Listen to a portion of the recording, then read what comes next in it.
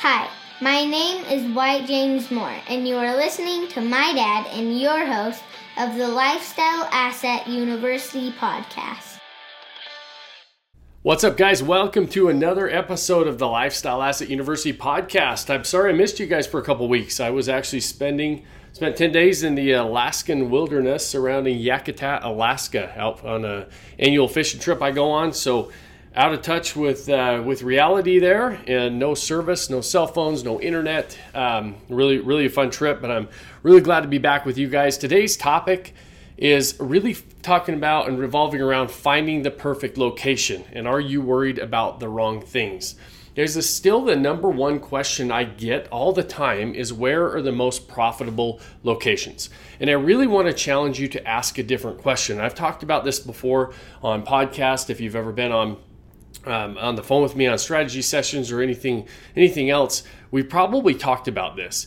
And when you ask better questions, you get better answers. And a lot of us are, we're just ingrained to say, hey, where are the best locations? It's typical, right? With real estate, we want to know where we're going to make money, where are the best locations. We always hear location with real estate. And so it's a natural question that we get and that we have answered all the times. But you guys, your short-term rental is a long-term investment. And when you're looking at locations and markets, they change over time. And what's even more confusing is like all the publications out there, all of your blog posts and your magazine articles and everything else, all these management companies, they love to promote the top location lists. But it's because they know that's what people want to see. However, if you ever pay attention to those lists, they're like musical chairs. Whoever's at the top this year is going to be the very bottom next year. And the reason is because most of the time they're looking at a ratio between the acquisition price and the revenue generated by the property. And that's usually calculated by some calculation of the average nightly rents and the occupancy. Now, when that happens though, and these publications publish these lists, all of a sudden, like for example, last year Gatlinburg and Pigeon Forge, Tennessee were at the top of the list. And what happens is once they hit that top of the list, well, everybody goes there. Everybody starts to go there. Well, when you have a lot of demand for an area and supply is low, guess what happens? Prices go up. So now all of a sudden your acquisition price is going up. Well, now there's a lot more short-term rentals hitting the market in that area because a lot of people purchased for the intention of making them a short-term rental. So when more inventory hits the market, naturally prices start to go down because that's what 98% of the people do. That's their marketing strategy, is to try to lower their price because that's all they know how to do to stand out on whatever platform they're on. And so prices go up, acquisition prices go up, nightly rates go down, and occupancy goes down because now there's way more supply on the market and everybody's kind of getting their fair share. When you're on Airbnb and VRBO, these big OTAs, or the management companies who are managing all these properties out there, everybody's getting their fair share. Nobody's really standing out. And so now all of a sudden that ratio looks way worse. Now, if I was somebody that purchased in that area because I asked and said, I want to buy in the best location, I'd be almost hitting the panic button, right? I'm stressing out and I'm thinking, what the heck's going on? This was really good when I bought, but now things have changed. Well, that's what happens. Those things change all the time, and they change in all areas for all different reasons. And so, in fact, I was actually going to talk about an entirely different subject today when I came to you on our podcast. But I was talking to somebody who works at Turnkeys, been there for a long time. He was telling me that he's in the market, and he was picking my brain and saying of locations. He wanted to know what I felt like were the most profitable locations around the country right now. And he said, I had a conversation with our revenue department. And Turnkeys, if you don't know, a huge management company, one of the biggest management companies in the nation. And, so they see lots of properties, lots of different areas. And the revenue department has access to how much money everybody's making. And he went to that revenue department and said, hey, help me figure out the best locations. And he told me, nobody could give me a good answer. And there's a reason for that, because what happens is the revenue changes all the time, and you have to understand different things. You have to understand what really makes a property profitable in a location? What makes a location or specific property type profitable? Because if you're just looking at acquisition cost versus nightly rate, that's going to change. It could be profitable today and tomorrow it's not going to be profitable. That doesn't work with a long-term investment. So I challenge you to ask different questions so that you're not like even the person who I talked to today that worked at Turnkey. Their revenue department can't even give him a good answer of what the top locations are.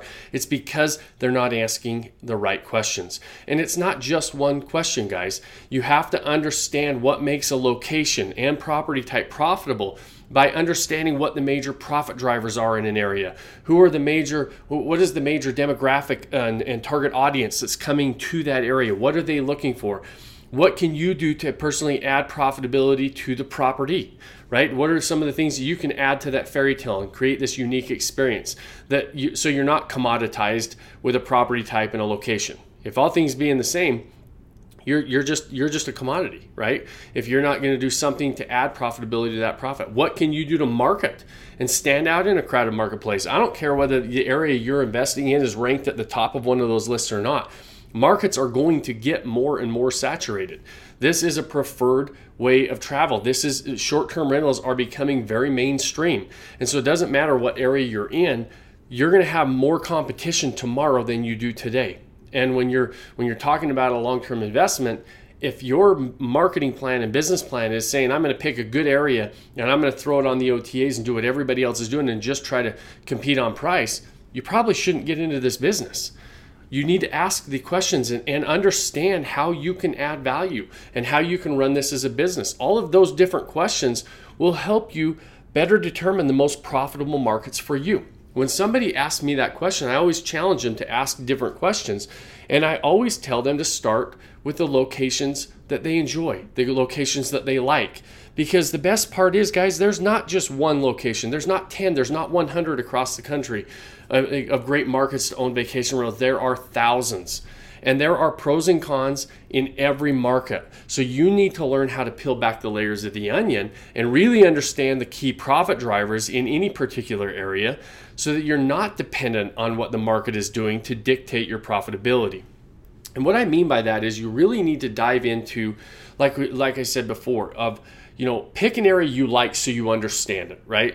You want to. It doesn't have to be in your backyard. I'm not saying have it be in your backyard so you're familiar with the area. Pick the type of area you like to go to, because the profitability of your property, there's a reason why we focus on three major aspects in this game: the acquisition phase, the setup and management phase, and the marketing phase. Because you have to understand all three of those key aspects. Owning a vacation rental is like owning a little business. And you can't it's way more than just buying the property and letting the market dictate what you're doing. And so as you start to peel back the layers of the onion and ask some of those questions, you want to be part of your target audience.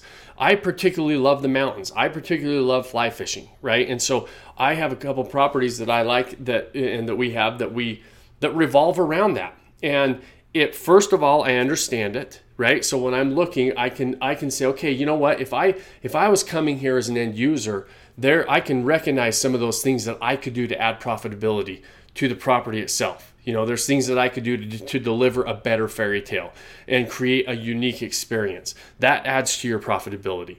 There are things that I could look at location-wise and say, okay, you know what? The proximity to this particular amenity or river or whatever else, and it doesn't have to be a river, but in this example, let's say it's a specific river or multiple rivers. Do I want to be in the middle of 4 or 5 different fly fishing rivers that I can go to, and that location is great for that? Or do I want to be right on the water, for example? And so things that I would recognize and say, okay, if I'm coming here for this reason, how does that location stack up to something else that I'm looking at? What can I do? Do I understand the marketing that it takes to stand out in a crowded marketplace, right? All of those different things are what are going to help you have a profitable property. And it's not market specific. It's not location specific. It doesn't mean you can go to every location and buy whatever property you want and it's going to be profitable. And I think that sometimes when we ask the question, what are the best locations to invest in? we're looking for a little bit of the easy button. We're looking to say, I just want a profitable area. And I talk to people all the time, they say that, and you can't judge it that way. Really, there's literally thousands of areas, and you should be investing in areas that you like, right? Warren Buffett always says he only invests in companies that he would buy their products. And I feel the same way about vacation rentals. I'm only buying I'm going to follow a very specific blueprint and a plan buying my property, and my students and our members, they follow that same plan. But guess what? Our portfolios look completely different.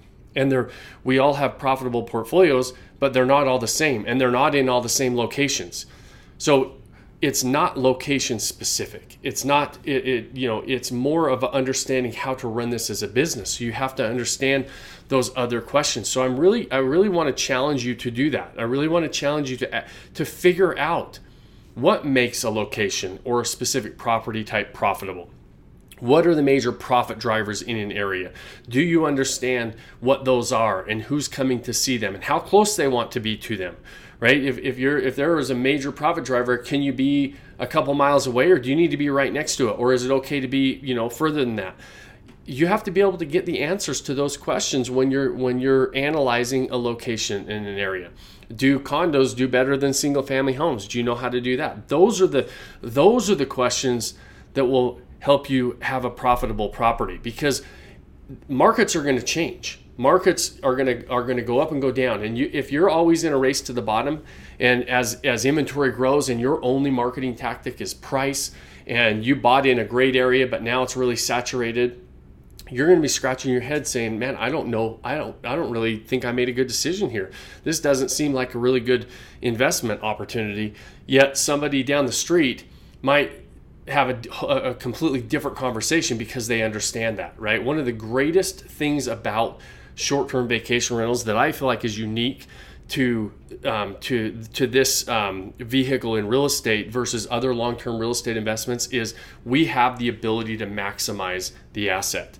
And what I mean by that is if we each own a long-term rental, for example, or even a commercial property or a multifamily unit, and let's say we both own a duplex and in the same town, on the same street, and in the same condition. So location being equal, property being equal, neither one of us are going to make a whole lot more money than the other person, because there is a market rent for you, and you're going to have that location and property type is going to command a very specific market rent, and it's going to be linear, right? The income on those types of properties is very linear.